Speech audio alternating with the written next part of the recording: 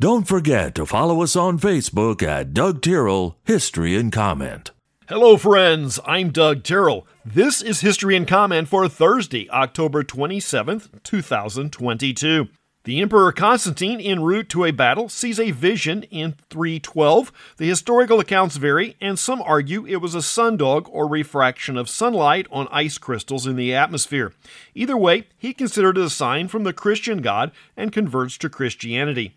Roman Christianity by this time has picked up traditions that are more pagan than in the Jewish traditions. In fact, the use of the cross as a Christian symbol was a later adoption. The first century Christians used the fish, in some cases, as a secret sign. If you think about it, the cross, and more specifically the crucifix, places emphasis on the death of Christ and overlooks the resurrection. Regarded as the first king of all of England, Athelstan dies in 939. During this time, the island is a group of smaller kingdoms, often fighting the Vikings, Danes, and other continental forces. This is late in the Anglo-Saxon period in English history. This is also the period where Old English was the language of the day. As much as we might like Old English fonts, the spellings and grammar of the day make most documents unintelligible to modern English readers.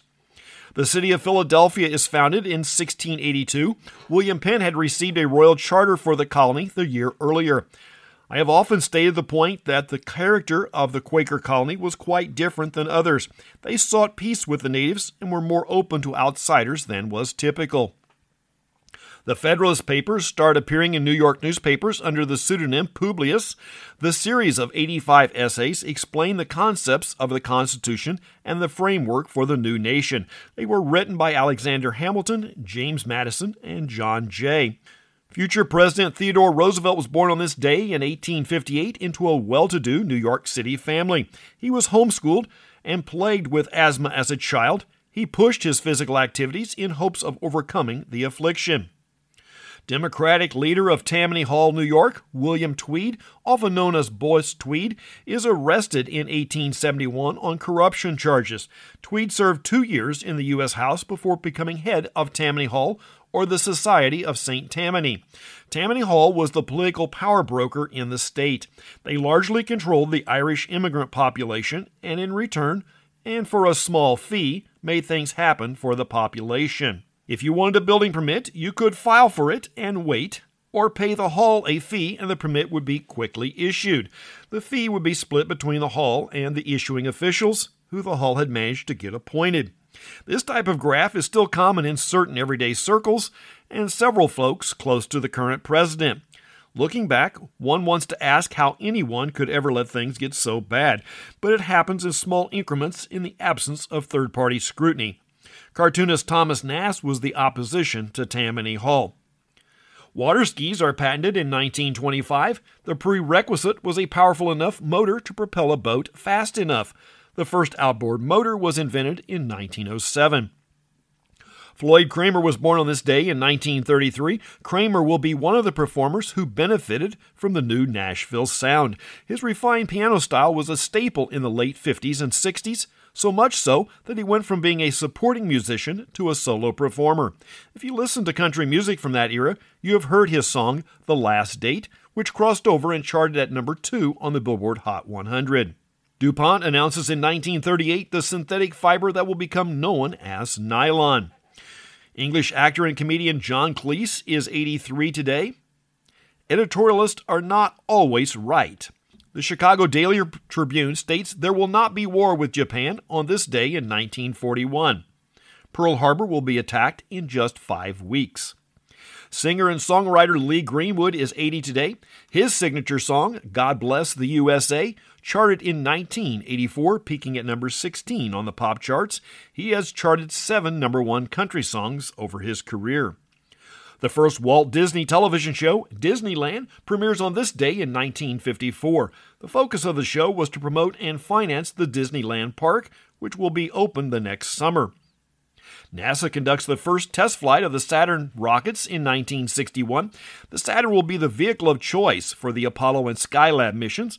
Reporters were somewhat unimpressed with the new model, stating it was much like the earlier Atlas launches, despite the fact they had been moved back to 3 miles from the launch pad, twice as far as the earlier observation point.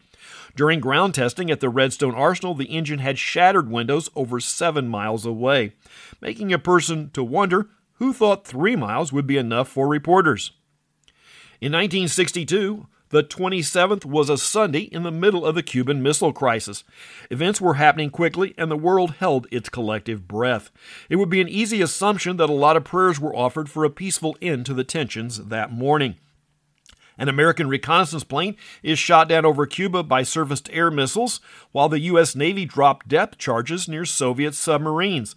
But the one detail that is often overlooked or totally unknown, the Soviets came very close to firing a nuclear torpedo at a U.S. ship. It took the unanimous vote of the captain, executive officer, and political officer to launch the attack. 2 of the 3 voted in favor. The third, executive officer Vasily Arkhipov, dissented and in retrospect is credited as the man who saved the world. Secretary of Defense at the time, Robert McNamara, stated in 2002, "We came very, very close to nuclear war, closer than we knew at the time." Detroit Red Wings' Gordie Howe ties the NHL scoring record in 1963 with his 544th goal. Ralph Nader was often in the news in the early 70s. He was a consumer advocate who on this day set up his organization known as Nader's Raiders. One of his early targets was the Chevrolet Corvair, which he deemed unsafe at any speed. In 1988, President Reagan suspends construction of the new U.S. Embassy in Moscow when Soviet listening devices are discovered in the building. Related but not related, Elon Musk visited Twitter headquarters this morning and, barring a last-minute issue, will take over the company this week. The heart of the concern is Musk has been animated and pledged to reverse the banning of President Trump from the media, while at the same time executives at the Group M advertising agency that represents some major advertisers vow to remove their ads from Twitter if Trump's account is reinstated. It's a free country, and their money to spend as they see fit. The things to note is the issues mainstream groups are willing to support and oppose, even the tone that is used to frame an issue. Any issue that is for a strong America, individualism, Christian values, or nuclear families are painted in a dim light, while counterviews are being normalized and lauded. The 521 Filling Station, a family restaurant in Kershaw, South Carolina, had an unexpected guest yesterday morning. A yearling white-tailed deer wandered in through an open door and proceeded to stumble around the dining room until captured and removed by staff and customers. While deer and their cousin goats are deft at climbing rocks and such with their small hard hooves, they cannot get a grip on vinyl plank flooring. The video of the event is online. That's History and Comment for the 27th day of October. I'm Doug Tyrrell. Now go do something worth remembering.